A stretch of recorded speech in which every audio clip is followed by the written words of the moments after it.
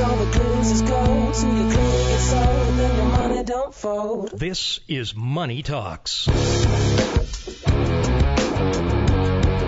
your money don't fold. We're back.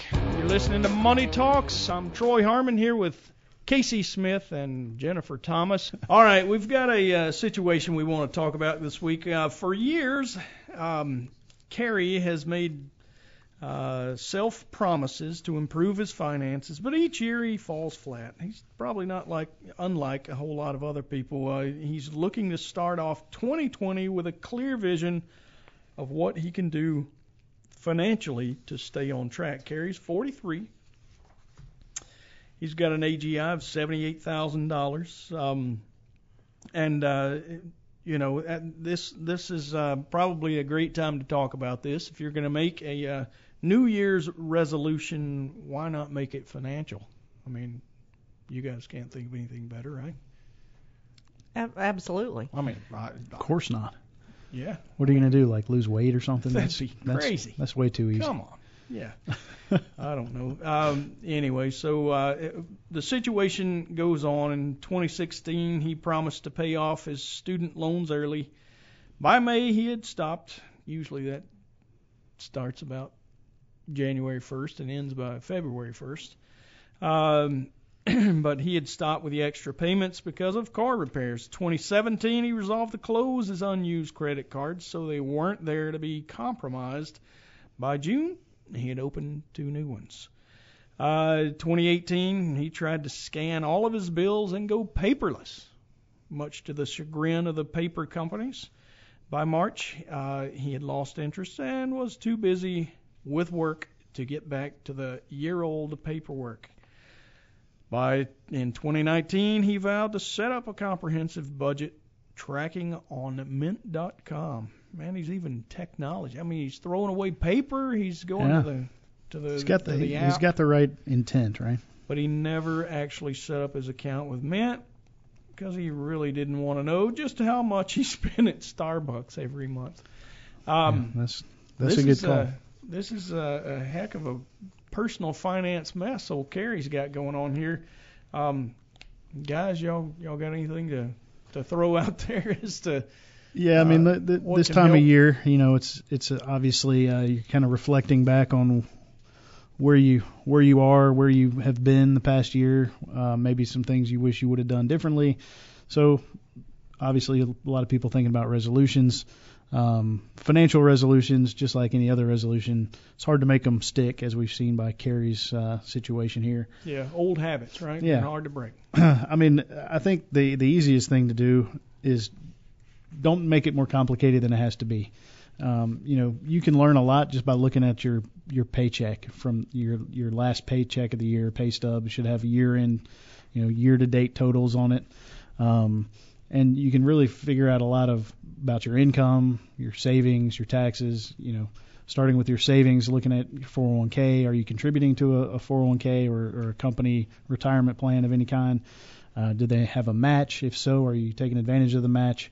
You can use that also to figure out how much you've got, what your spending is. I mean, creating a detailed budget is great, and that would be ideal, but a lot of people can't find the time. Kerry seems to be in that boat where it's hard to find the time to nail down all of your expenses and figure out which bucket everything's going into. But you can get a pretty good sense of looking at your how much you've been paid, after taxes throughout the year. Right. You just need to know if some of that went to savings somewhere else. Right. That's important to take into account. But you can even, and I agree with you, you can find a lot of just knowing at the end of the year, this is the bottom line. Yeah. This is how much I had brought left home. over right. after, I paid for my health insurance through, that was deducted. I mean, but you need to take that into account as a spending item. Yeah. But all those things are listed on your, W-2 that you get. Yep. You know how much went to your 401k. You know how much went to taxes. You know how much went to your health insurance and other benefits. For most people, whatever they earn that isn't saved is what they spent. Is what they spent. After taxes. Well, and there is a good way to solve some of that. I mean, one of these issues often solves the other one, right? If you commit to saving, you don't have that excess cash to spend. Yeah, I mean, pay yourself first, right? I mean, that's kind of the idea. So right.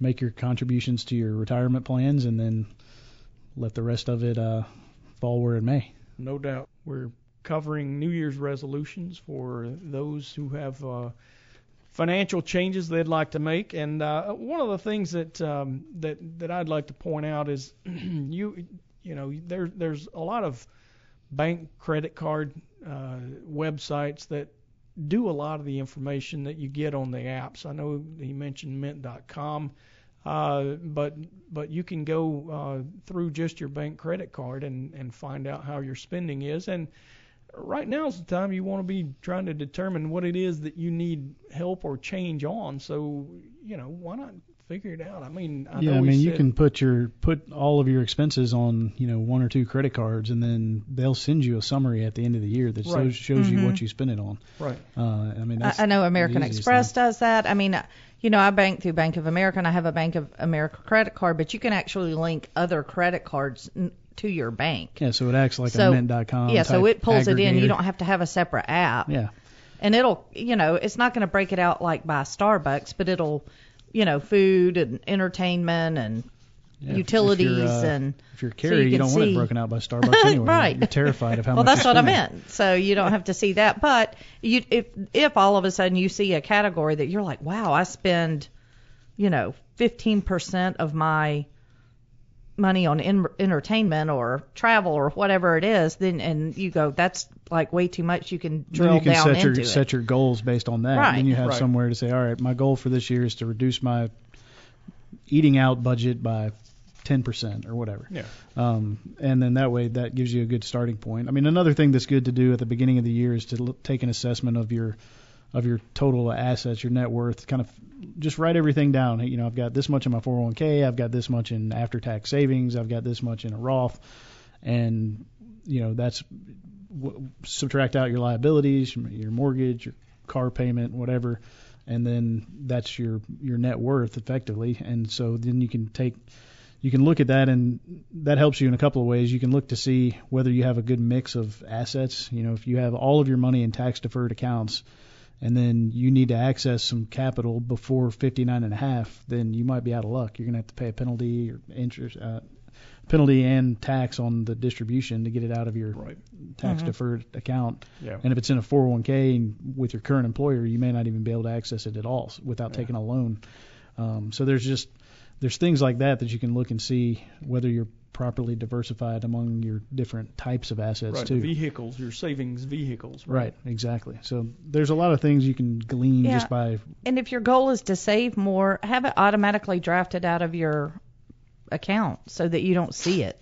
Yeah. To whatever institution where you're trying to save it and have it invested. Right. Yeah. And to the earlier point, I mean, saving more solves a lot of the issue with spending too much on frivolous things. But a lot of times, if it never hits your bottom line, then you won't, Yeah, if it doesn't show up in your account, then you don't really miss it. It's just like, putting stuff down in your basement. It stays there for years. Boy, and you don't I know that. That's why when I moved, I didn't get another basement. Yeah.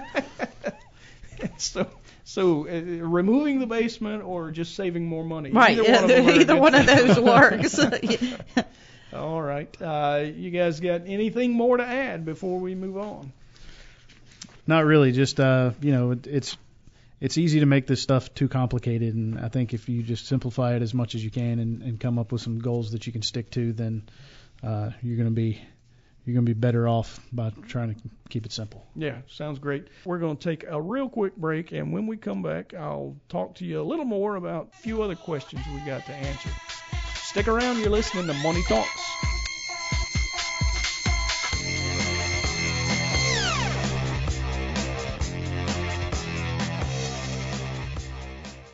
All material presented is compiled from sources believed to be reliable and current, but accuracy cannot be guaranteed. The contents are intended for general information purposes only Information provided should not be the sole basis in making any decisions and is not intended to replace the advice of a qualified professional, such as a tax consultant, insurance advisor, or attorney.